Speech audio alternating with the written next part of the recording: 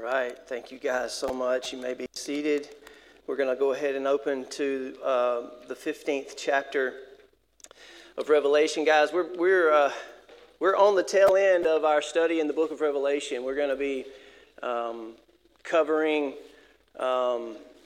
these last few chapters over the next several weeks, and by the time December rolls around, we should be pretty much wrapping this whole thing up. I know it's been an in-depth and intensive study. I wanted to do this book justice, and it's one of those things you could probably spend more time than we have on it. And 1 year I think is going to be enough for us, hopefully, to have some tools for each of us as individuals to go deeper, to know how to approach the book, at least to have a couple of different ways to look at the book as we study it, and as you continue to study it on your own and personally apply it to your life.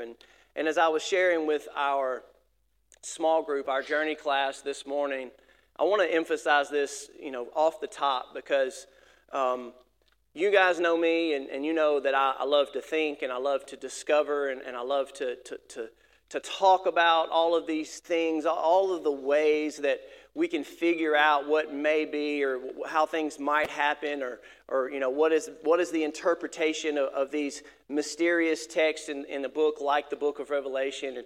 And I love talking about it. I love studying it. I love discovering all of it.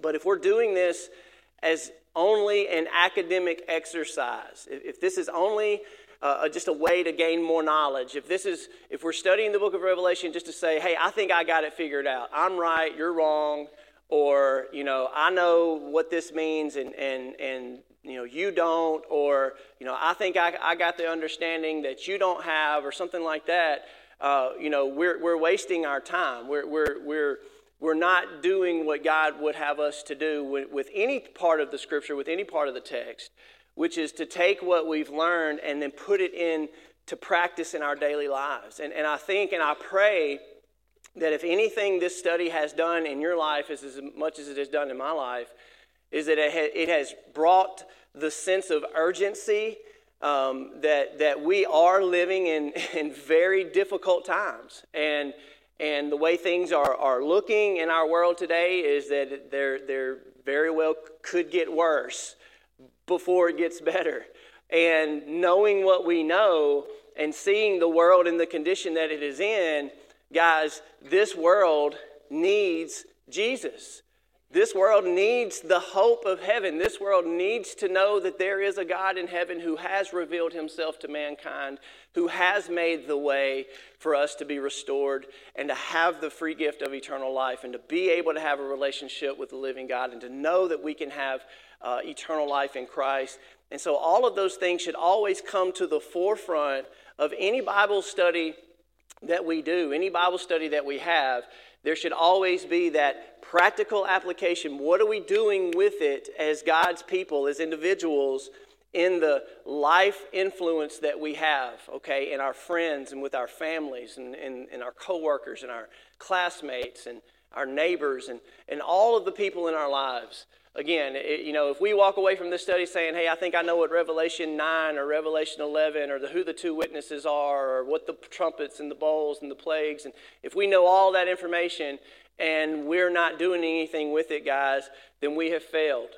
And so I really want to make sure that we always remember and keep that in perspective, even as we look at these very interesting topics and themes in the book, okay? So just having said all of that, let's jump into Revelation 15 this morning. And the title of this message is that we're going to look at the Song of Moses. The Song of Moses and the Song of the Lamb. And so since it's a very short chapter, I'm just going to go ahead and read it to you. And chapters 15 and 16 really are basically connected. I mean, they really go hand in hand. Chapter 15 is kind of introducing to us the final 7 plagues that are revealed to us in chapter 16. But I thought it would be good to just take a minute to look at the Song of Moses and the Song of the Lamb as we dive into this interesting chapter together. So Revelation 15, if you have a Bible with you, let's start in verse 1. I'm just going to read the whole chapter. It is very short. And then we'll jump in together. okay? Revelation 15:1. It says, "Then I saw another sign in heaven, great and amazing, 7 angels with 7 plagues, which are the last, for with them the wrath of God is finished. And I saw what happened to be a sea of glass mingled with fire. Also, those who had conquered the beast and its image and the number of its name, standing beside the sea of glass with harps of God in their hands." Now, I like to say guitars because I love to play my guitar. But they're harps, but they are stringed instruments. So get that picture in your mind, okay? These are believers who have conquered the beast, and they're worshiping. They're playing guitar. They're singing, playing in the throne room of heaven, right? Around the throne. And they sing the song of Moses. Now, that should get your attention off the top. The servant of God and the song of the Lamb. And then this is kind of the condensed version of this song, okay? Verse 3, it says, "They said, 'Great and amazing are your deeds, O Lord God the Almighty. Just and true are your ways, O King of the nations. Who will not fear, O Lord, and glorify your name? For you alone are holy, and all nations will come and worship you, for your righteous acts have been revealed.' And then after this I looked, and the sanctuary of the tent of witness in heaven was open. And out of the sanctuary came the 7 angels with the 7 plagues, clothed in pure bright linen with golden sashes around their chests.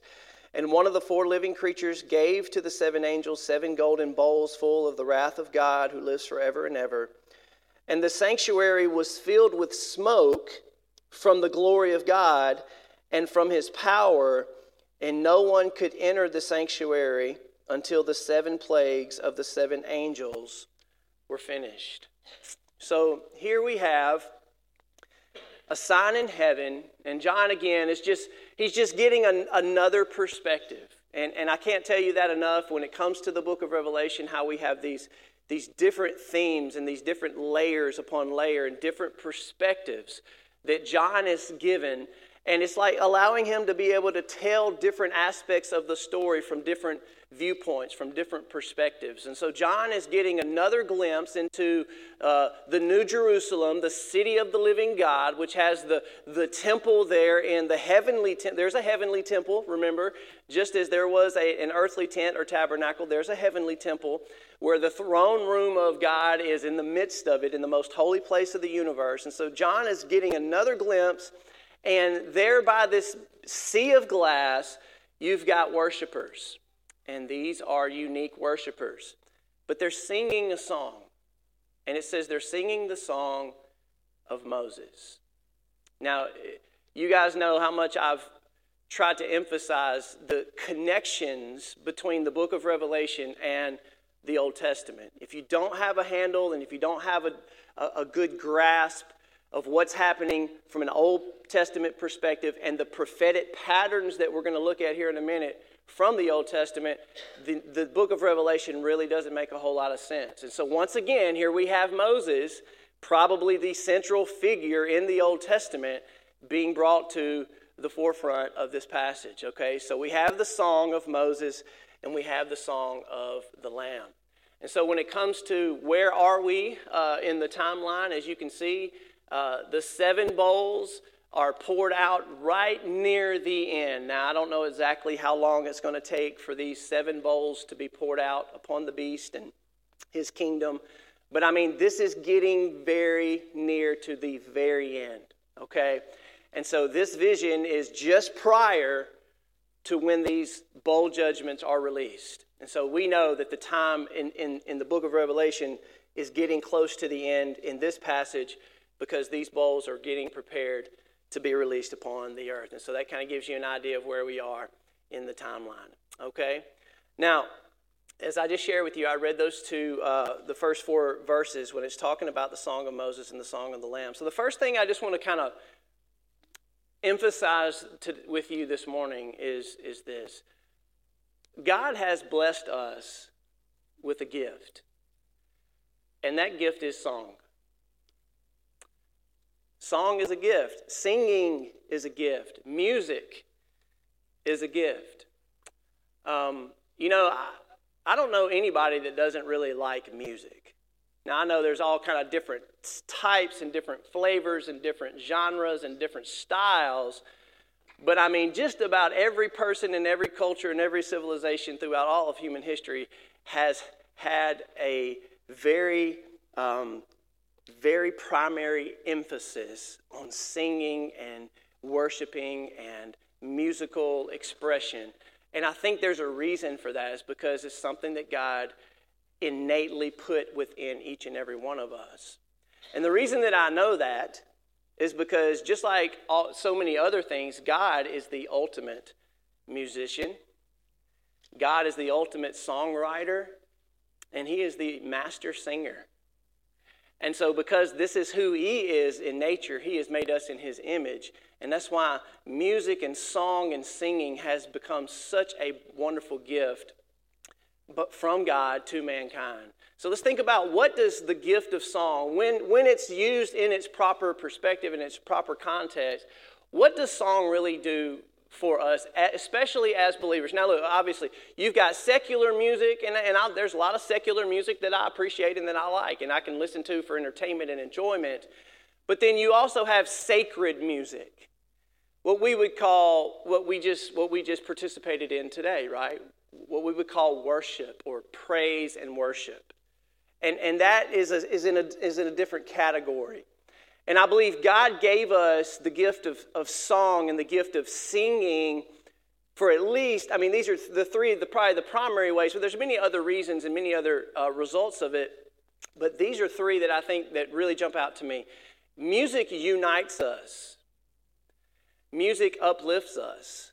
Singing does, worship. And it brings us comfort. And here's what's so amazing that we'll begin to see in this passage. It's not just in this life that we'll experience music and song in these ways, but it will also be in the life to come, in the kingdom. And so that's why I believe that there is tremendous benefit when it comes to understanding the importance of this musical element that God has given us as his children. Okay, now let's talk about worship for just a second, because you guys know that I'm musically gifted, and I am the worship pastor of this campus, not only as a preaching pastor or teaching pastor, but also oversee our worship ministry. And music has always been part of my life. And once I finally figured out that God gave me musical ability not to use it selfishly for my own pleasures and desires, but he gave it to me so that I could bring him glory and lead his people and proclaim the gospel of Jesus Christ, that's when music really began to be satisfying in my life. And it is one of the greatest blessings that I get to do every week when I get to stand up here and lead you guys in singing and in worship. It is a tremendous blessing. It is something that I truly enjoy. And so I want you guys to understand how thankful and how grateful I am to be able to do that, and how blessed we are to have so many other people like Bellman and Cameron and our praise team and our band and those people that use that gift and use that ability to bless you, and hopefully to bless God each and every week when we come together. But it's funny because I've had people ask me before, well, how will we all be united in heaven when there's so many different styles and types of music? Because if you know anything about churches, what's the number one controversy usually in a church? Music controversy, right? Are we going to hold fast to our traditional ways and be committed to Southern gospel and the ways that we grew up? Or are we going to move into this new contemporary style of worship and get ahead, become more appealing and attractive to the new generation who can't identify with old traditional music and those kind of things? And I mean, you've seen churches split over this thing, and you've seen people leave churches over the style of worship, and it is a shame. And one of the things that I learned early in my ministry career is it was one of the greatest things that ever happened to us. We hosted a choir from Uganda. It was called the Ugandan Thunder. And these are orphans who are brought together from Uganda, and they get a chance to tour the United States, and they get a chance to come to different churches to raise awareness about their ministry and about adoption and those kind of things. But man, I'm telling you, these kids, they know how to worship. And I promise you, they worship unlike any other way you've ever experienced. It's not Southern gospel. It's not traditional hymns. It's not contemporary music. But they worship with their own style coming out of that culture. And so a lot of people say, so what's it going to be like in heaven? I mean, some of your ideas of heaven is going to be, the Bill Gaither band on stage for 1,000 years. And it's just like, just can't get enough Gaither, right? And then some of you are like, no, it's got to be like contemporary worship. I mean, if we're not doing contemporary worship in heaven, then man, I'm going to be bored to death. And how can I be bored in heaven? I mean, that's impossible, right? Guys, look, here's the thing. We are completely missing the whole point. When we get to heaven, there will be a perfect unity. There will be a perfect harmony. And plus, the worship, anything that we can imagine on this earth and in this life using our own limited musical abilities and gifts and songs, none of that will be able to what? To compare. Our eyes have not seen, our ears have not heard, our minds have not even imagined what God has prepared for those who love Him. And so when it comes to what is it going to be like in it, there's not going to be any musical controversy. There's not going to be any worship controversy in heaven, because everything in heaven will be so perfect. It'll be so beyond anything that we have limited worship to here on this earth that, guys, you don't have to worry about any of that kind of stuff, okay? And so that's why when we understand the gift of song is that we need to understand the power of singing as God's people, because it gives us a component of unity. It gives us a component of harmony. That's why we see Moses as a worship leader. David, who's one of the greatest heroes of the faith, he was a worship leader. He wrote many of the Psalms, and we have an entire book in the Bible dedicated to nothing but singing and worship. And that's why Jesus himself is a worship leader. And so when we get to see how valuable and how much of a blessing worship is in our lives, we need to understand that when we come together every week, this is something I want to say as a worship leader myself. When we come together every week and we sing together and we open up our mouths at the same time as one voice, guys, that's probably on par with probably the most powerful spiritual activity that you may do that entire week. And let me tell you why. It's because faith comes through hearing, and spiritual warfare comes through the proclamation of the gospel. That when we verbally out loud proclaim and speak out the truth and the power of the gospel, we do that together as one voice. And guys, there's so much power in the unity of God's people coming together. And so when we do that, we're doing spiritual warfare on a level that none of us could ever experience on our own. There's something unique and something very powerful and very special about worship. So listen, this is where I want to challenge you. Listen, I know not every song is your style. Not every song is my style.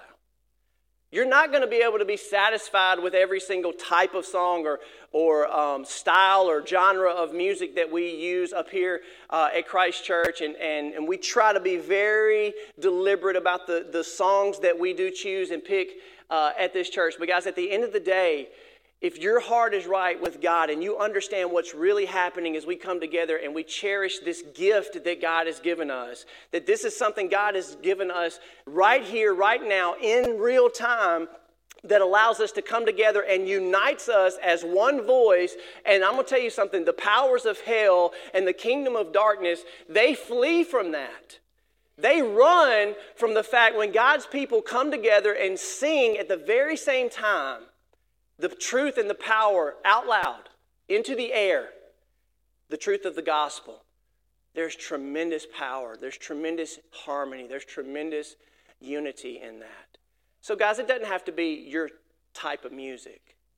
Now, here is the one challenge that we should all hold ourselves to when it comes to what we sing. It's about the substance of what we sing. If we're singing the truth of the gospel, that's what matters most. If we're not singing the truth of the gospel, then that song should not be sung in a church. You understand what I'm saying? So that's always the measure. It's the substance of what we sing and not necessarily the style of what we sing. Okay, but you know as well as I do, everybody in this room, I want you to think about a time when a worship song, God used that to carry you through a difficult time. Think about that. Think about the uplifting power of music. Think about the comfort that we receive when it comes to the gift of music and the gift of song that God has given us as a blessing, okay? And so when I see this, when I read this passage of Scripture as a worship pastor, I'm like, man, this is profound to me because, guys, when we get together on Sunday morning, I'm going to be honest with you, sometimes I'm not feeling it. Can anybody else identify? You're not feeling it. You just don't feel it. You don't want to sing. It's just not in you. It's just like prayer to me. When do we need to pray the most? When we feel like it the least, right? When you least feel like praying is when you need to dig in and to press in and to pray the most. It's the same thing when it comes to worship. Sometimes you come in here and you're just not feeling it. You don't really like the style of music. You don't really know the song to begin with, and you're just going to hold back and you're not. That's when you need to what? Sing the most. And open your mouth and just ask God to help you connect with the substance, with the power, with the truth of the message and the gospel that's being proclaimed together, because there's something uniting and something uplifting and something very comforting in the power of the gospel when we come together and do this every single week. Guys, don't take that for granted. It's a true blessing. Singing has been part of the experience of God's people from the very beginning. Did you know on the night that Jesus was betrayed, when he sat down to have the last Passover meal with his disciples, before they left, what did they do? They sang a hymn together. Did you know that? Matthew 26.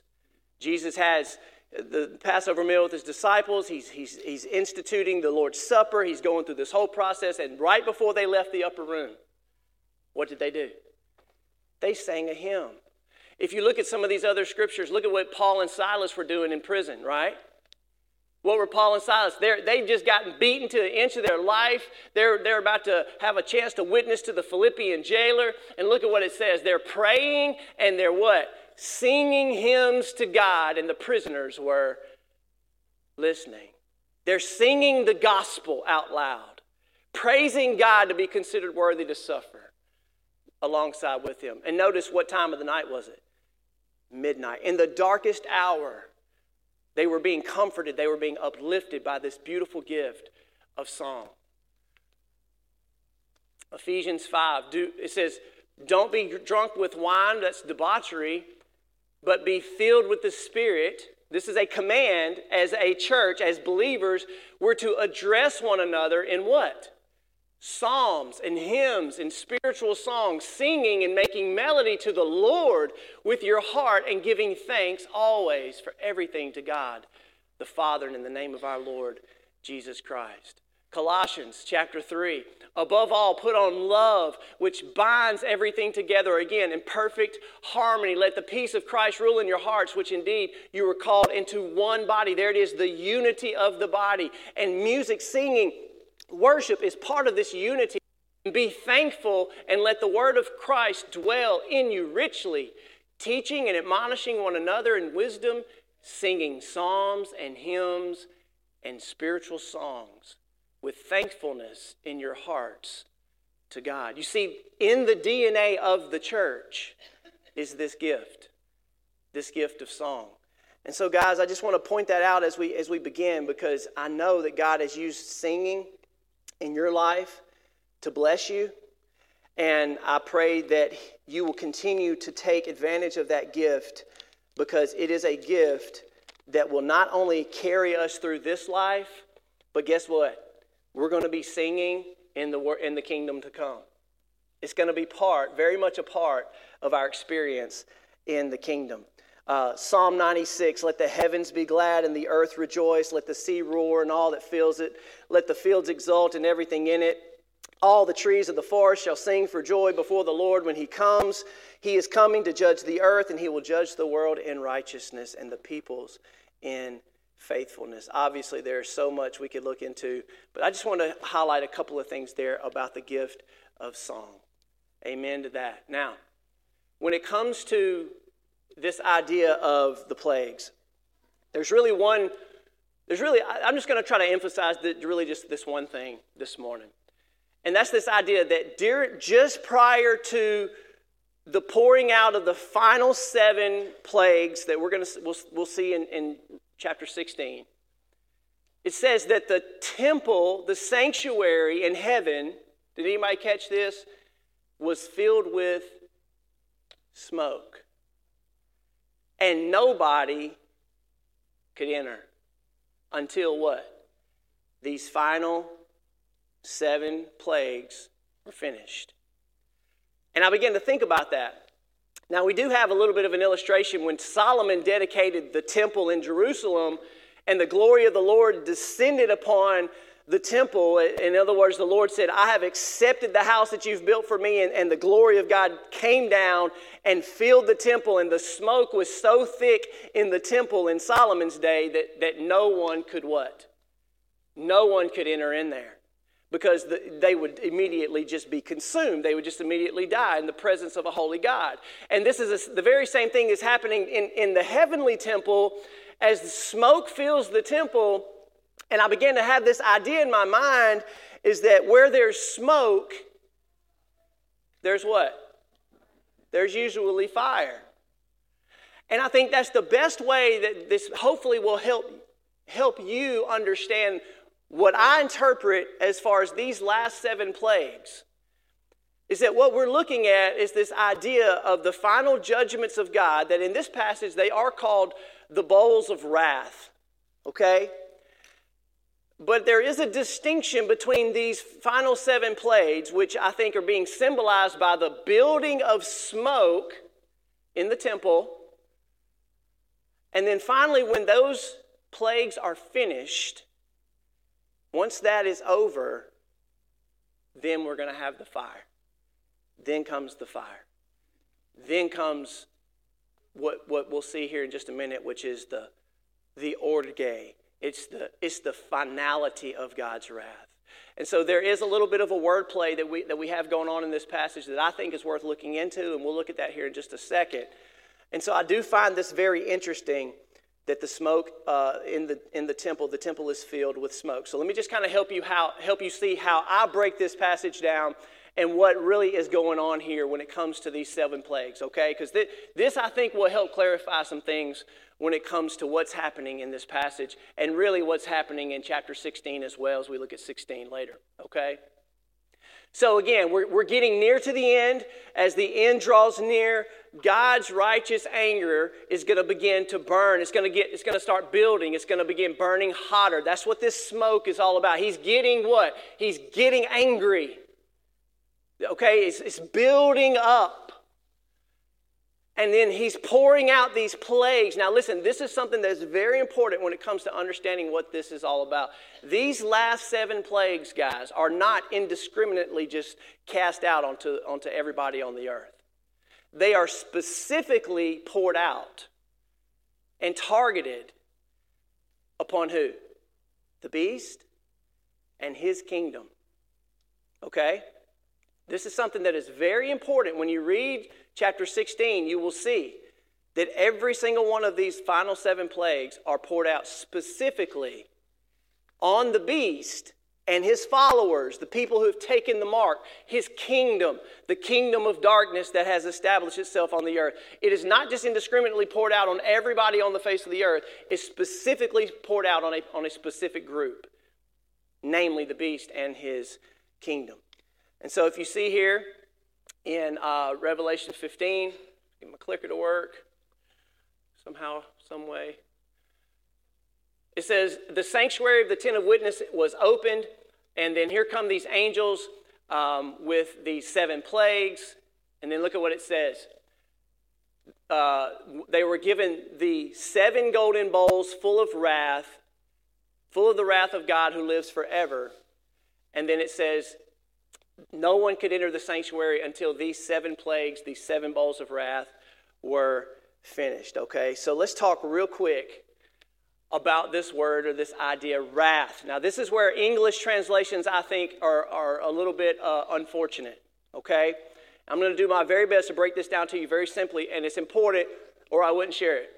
All right, this helped me tremendously because this whole idea about God's wrath, I mean, it's probably one of the main issues when it comes to this whole time of the end. People really have a difficult time reconciling how could God's people be on the earth at the same time that God's what? Wrath is being poured out. That to many people, you can't reconcile those two things. Well, there's a couple of problems with that train of thought. Number one, the word wrath used in this passage is a different word than the word wrath used in other passages. There's really 2 words that's translated in your English Bibles as wrath. And I'm going to bring this up real quickly, okay? The first word is thumos. The other word is orge. Why does that matter? Why should you care? Well, I'll tell you why. I'm going to give you a good illustration, okay? And this will help you reconcile the difference between thumos and orge. Let me tell you about a guy named Big John. Big John was physically bigger and stronger than everybody else in school, but he had a speech impediment, okay? He was very meek, he was very quiet, he was very soft-spoken, he was very mild. He didn't harm anybody, but because he had a speech impediment, there were a lot of kids in the school. What did they do? They picked on him and they bullied him, okay? But Big John, he took it and he took it and he took it. He also had a little brother that he always tried to look out for, but he never would respond. He never would respond. He let the kids bully him. One day they're after school and the same bunch of kids, little bullies, they're picking on Big John. They're making fun of the way that he has a speech impediment. They won't leave him alone, and he's taking it and he's taking it, and he's starting to get a little bit angry. He's starting to get a little worked up. That's thumos. Thumos, the Greek word thumos, means that you're starting to breathe hard. You're starting to get provoked a little bit, right? Everybody knows what I'm talking about, right? I mean, you kind of start getting a little angry. You feel your blood pressure getting up.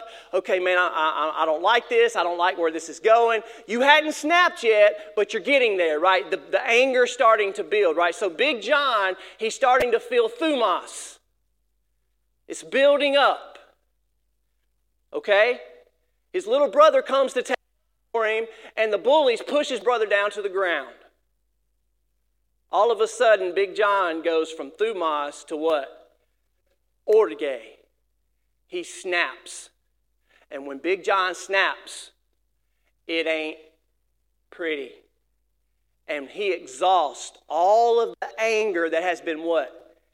Building up over time. When his orge is poured out, he completely takes care of business. And you can imagine what he does to the bullies, right? Do you see the difference? There's thumos, where God is getting angry. His anger is building. The smoke in heaven is starting to build and burn hotter, and he's starting to pour out his plagues upon the earth. He's getting to the final end of the conclusion of his judgment upon this wicked kingdom and the beast and all of the wicked, ungodly people on the earth. But he has not yet reached that place of orge. And orge, guys, is wrath that is always associated with an all-consuming fire. Once God's anger has reached a boiling point, okay, that's when Jesus is going to explode. That's the difference that I need you guys to understand when it comes to the final 7 plagues. More than anything else, if you don't take anything else away from this message today, I just want you to understand that these final 7 plagues are, first of all, being poured out on the beast and his kingdom, not on everybody else. And it's God's anger is building, and it's in the process of getting to the point of boiling over. And when he reaches that boiling point, that's when Jesus comes back in glory and in flaming fire. God's orge is almost always connected to an all-consuming what? An all-consuming fire. This means God's on the scene, and everywhere he goes, he consumes, okay? That's the difference. And I think that if you understand that, when you look at this passage of Scripture in Revelation, you'll begin to understand what's really happening here. So if you read through some of the passages in the Old Testament and the New Testament about the difference between this word wrath, again, because in your Bible it just says God's wrath, the bowls of God's wrath. That means he's angry. He's getting angry. He's getting worked up. He's breathing hard, okay? Then when it comes to Jesus' return, that is the fire. That's the all-consuming fire that has been stored up. It's all that pent up and stored up wrath that God has been holding on to since the very beginning. And it's a settled anger, it's a settled wrath that he will repay, and he will have vengeance on that day. So guys, there is a difference. And I think it's important that we point out that difference when it comes to these two different words. And so it's important. When you look at your Bibles, sometimes you need to look at the concordances. You need to look at the original languages and say, what do these words really mean? They're not necessarily equal, if you know what I mean. And so you see passages like Nahum, the Lord is jealous and avenging.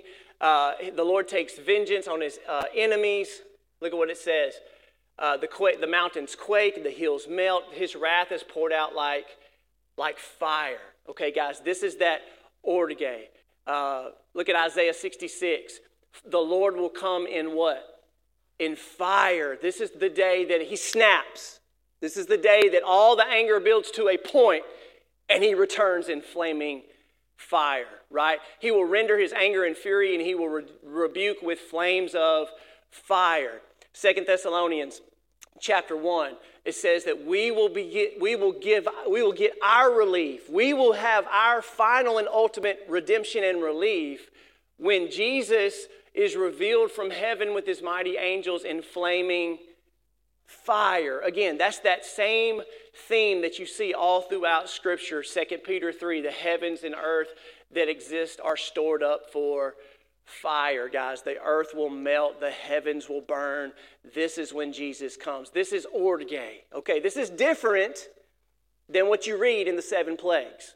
That's the main thing I'm trying to help you understand, because our God is an all-consuming fire. Okay? Now, let's look at the Song of Moses as we wrap this thing up. Because again, when you hear something like the Song of Moses in the book of Revelation, then you should probably go look to the Old Testament and find what?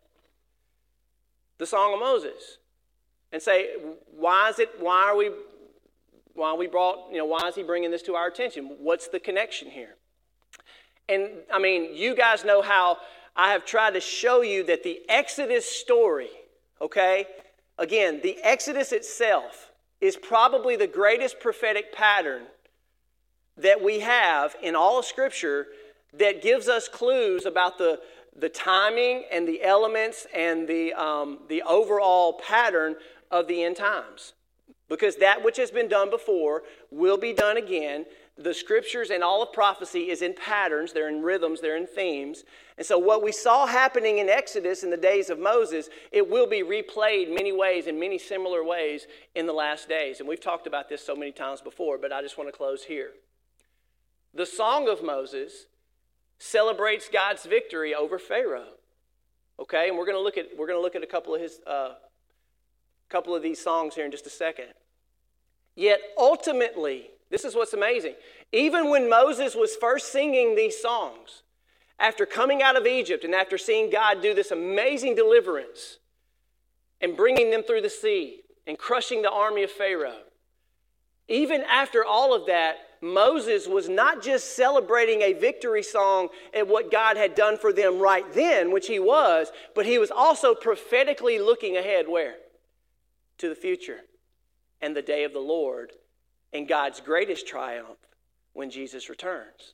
And that's how the scriptures are always unfolding before our very eyes. So let's look at two passages real quick, not in totality, just I'm going to pick and choose a couple of verses. Because when you read the scriptures, there are really two primary places where we discover the Song of Moses. Exodus 15 and Deuteronomy 32. Exodus 15 and Deuteronomy 32. So let's just look at a couple of passages. Let's go to Exodus 15.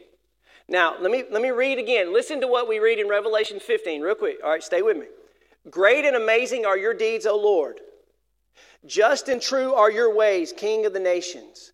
Who will not fear, O Lord, and glorify your name? For you alone are holy. All the nations will come and worship you, and your righteous acts have been revealed. Okay, so that's what we get in Revelation 15. Notice how similar these songs are when we look at the songs of Moses. Look at what Moses said. They just came through the Red Sea. God had just delivered them through the sea, had drowned Pharaoh and his army in the depth of the sea. Look at what Moses, he leads the congregation in singing. I will sing to the Lord, for he has triumphed gloriously. The horse and the rider have been thrown into the sea. Listen to this. The Lord is my strength and my song. Let me ask you that this morning. Is the Lord your song? Remember, it's to unite us and uplift us and to comfort us. But it's not the song itself that unites us and uplifts us and comforts us. Who is it? It's the Lord.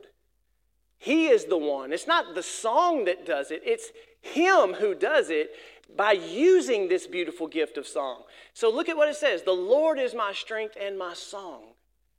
He has become my salvation. This is my God, and I will praise Him. My Father's God, I will exalt Him, for the Lord is a man of war. The Lord is His name. Did you know the Lord is a man of war? Do you know God's a warrior? It's part of God's nature that we don't talk about a whole lot. Again, the Song of Moses. Your right hand, O Lord, glorious in power. Your right hand shatters the enemy. In the greatness of your majesty, you overthrow your adversaries. You send out your fury. It consumes them like stubble. Again, the right hand of the Lord. That should automatically tell you who's at the right hand of God. It's Jesus Christ. He is God's right hand. Okay? He is the one coming. He's the one that will ultimately destroy all of our enemies. And then finally in Exodus 15, look at what it says in verse 11 and 12. Almost an exact quote.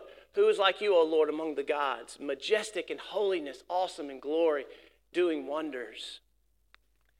And then finally, verses 13, it says, you've led your people whom you have redeemed and guided them to your holy abode.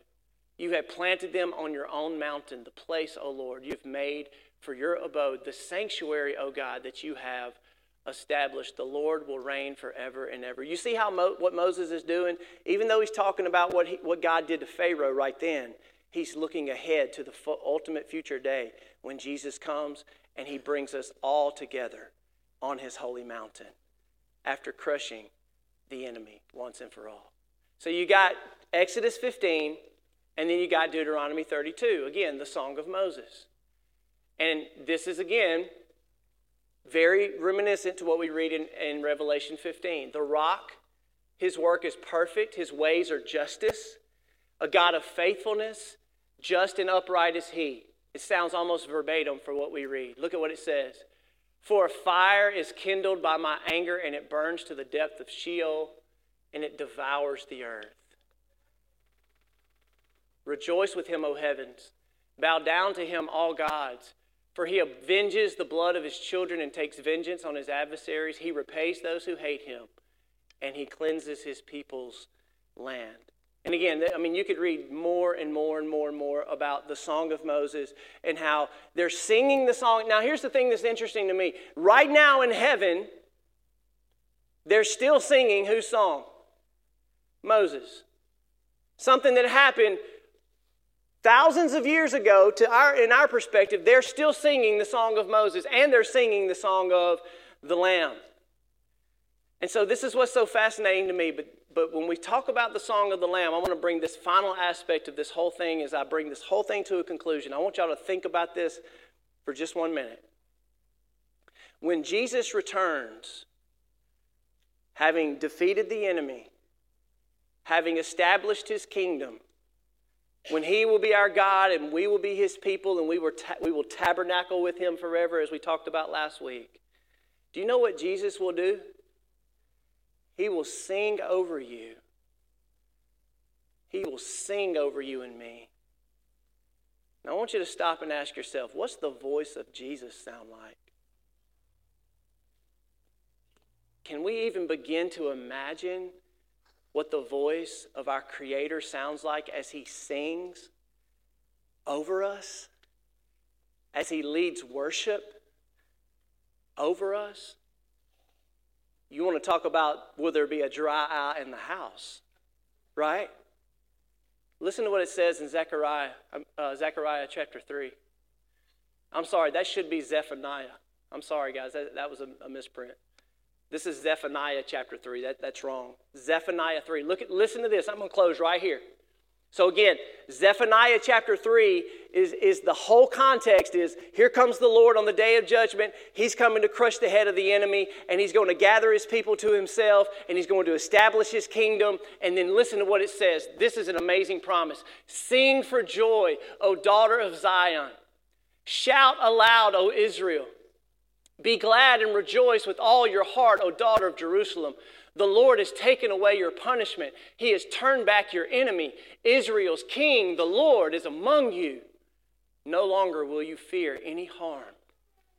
Now listen, on that day, they will say to Jerusalem, do not fear, O Zion. Do not let your hands fall limp. The Lord your God is among you. He is mighty to save. He will rejoice over you with gladness. He will quiet you with his love. He will rejoice over you with singing. I will gather those among you who grieve over the appointed feasts, so that you will no longer suffer reproach. Guys, there's coming a day when we will get to experience the greatest blessing of being in the presence of a holy God, being raised into immortality, being in a condition where there's no more sin, there's no more death, there's no more sickness, there's no more sorrow. Anybody ready for that? Praise God, I'm ready for that. And we will get to experience a day when we were there in his presence. It's going to be enough that, remember, the Lord's going to serve us at his own table. Remember that? Jesus is going to take up the servant's towel and serve his people at the marriage supper of the Lamb. Number one, that's going to be enough to just, I'll be undone after that point. And then he's going to start what? Singing over us. Rejoicing over us with song. What a beautiful picture that is. Hey, they're experiencing that right now where? In heaven. When we die and we go to be with the Lord, we get to become part of this heavenly host. And we get to participate and sing the song of Moses, whatever that sounds like. We get to sing the song of the Lamb, whatever that sounds like. But guys, there's coming a day when he will sing over us. And so I want you to appreciate the gift of song and worship, because it's something that if we practice right now, we're preparing ourselves for what? We're preparing ourselves for heaven. There's not going to be any worship controversy in heaven. I promise you. Because we will all be one. We will all be united in perfect love and perfect harmony. And Jesus will be our worship leader. And we will be able to rejoice and draw immense satisfaction and comfort from allowing him to simply sing over us and heal our hearts and soothe our souls once and for all. What a wonderful day that will be. What a wonderful day that would be. So, that's what this whole, as our praise team comes up, that's what's so ironic about this whole passage. Is that it's a passage about wrath. Think about it. It's a passage about wrath. It's a passage about judgment. It's a passage about how God will repay. It's a passage about how God has a day of vengeance in his heart. But at the same time that it's a passage about God's wrath, it's also a passage about worship. Guys, I believe God has given us the gift of worship as one of the many things that we will need to get us what? To get us through. To get us through. Do you know what came out of the horrors of the American slave trade? Do you know how the slaves got through the plantations, working in the yards and seeing their families beaten on a daily basis and being treated like animals? Do you know what got them through every day? They would sing. They would sing these spiritual songs, and they would sing in the fields, and they would sing in the homes, and they would sing on Sunday mornings. And it was the singing, it was the gift of song that got them through some of the most difficult times in human history. And as God's people, we're entering into, again, another time of most difficulty, a difficult time of great tribulation that's coming. And I believe God is trying to get our attention and say, guys, singing and praying and fellowshipping and loving and coming together as my people, that's what's going to what? That's what's going to get us through. That's what's going to get us through. Amen? Amen. So here's your application. Just real easy stuff. May the Lord forever be our strength and our song. He's the only one that's worthy, right? Now, that means He's worthy to be praised in good times and in sorrow and in joy. Okay? May He always be your strength and your song. And don't underestimate the blessing of corporate worship. Guys, I know, especially you men, I hate to call you out, a lot of you men out there, you just don't like to sing. It's just something about it. You feel less masculine or something. Hey, let's try to make this time together more of an emphasis, guys, where we're really seeing worship for what it is. That it's not just an exercise that we go through. It's not just what we do at church. There's something truly powerful behind the uniting of our voices together and singing these awesome truths of God out loud together. And I pray that our worship dynamic would change and that we would see a different enthusiasm when it comes to our people coming together and singing. I do desire to see that. I pray, and it's got to be something God does. We can't manufacture that. We can't, make that happen on our own. It's got to be something God does in each and every one of your hearts. But don't underestimate, don't take for granted what happens when we come together and sing, okay? And so we get to do that together each and every week. Praise God, hallelujah. So let me close this in a word of prayer, and then guess what we're going to do? We're going to sing. We're going to do it one more time. Let's pray. Father in heaven, I love you. I thank you for the gift of song. I thank you for Jesus, who is our song. He is our strength. And I can't wait for the day when you, Lord, will sing over us. But until that day, Lord, all we can do is sing to you and, Lord, to make a joyful noise. And we want that to be acceptable in your sight. In Jesus' name we pray. And all God's people said, amen.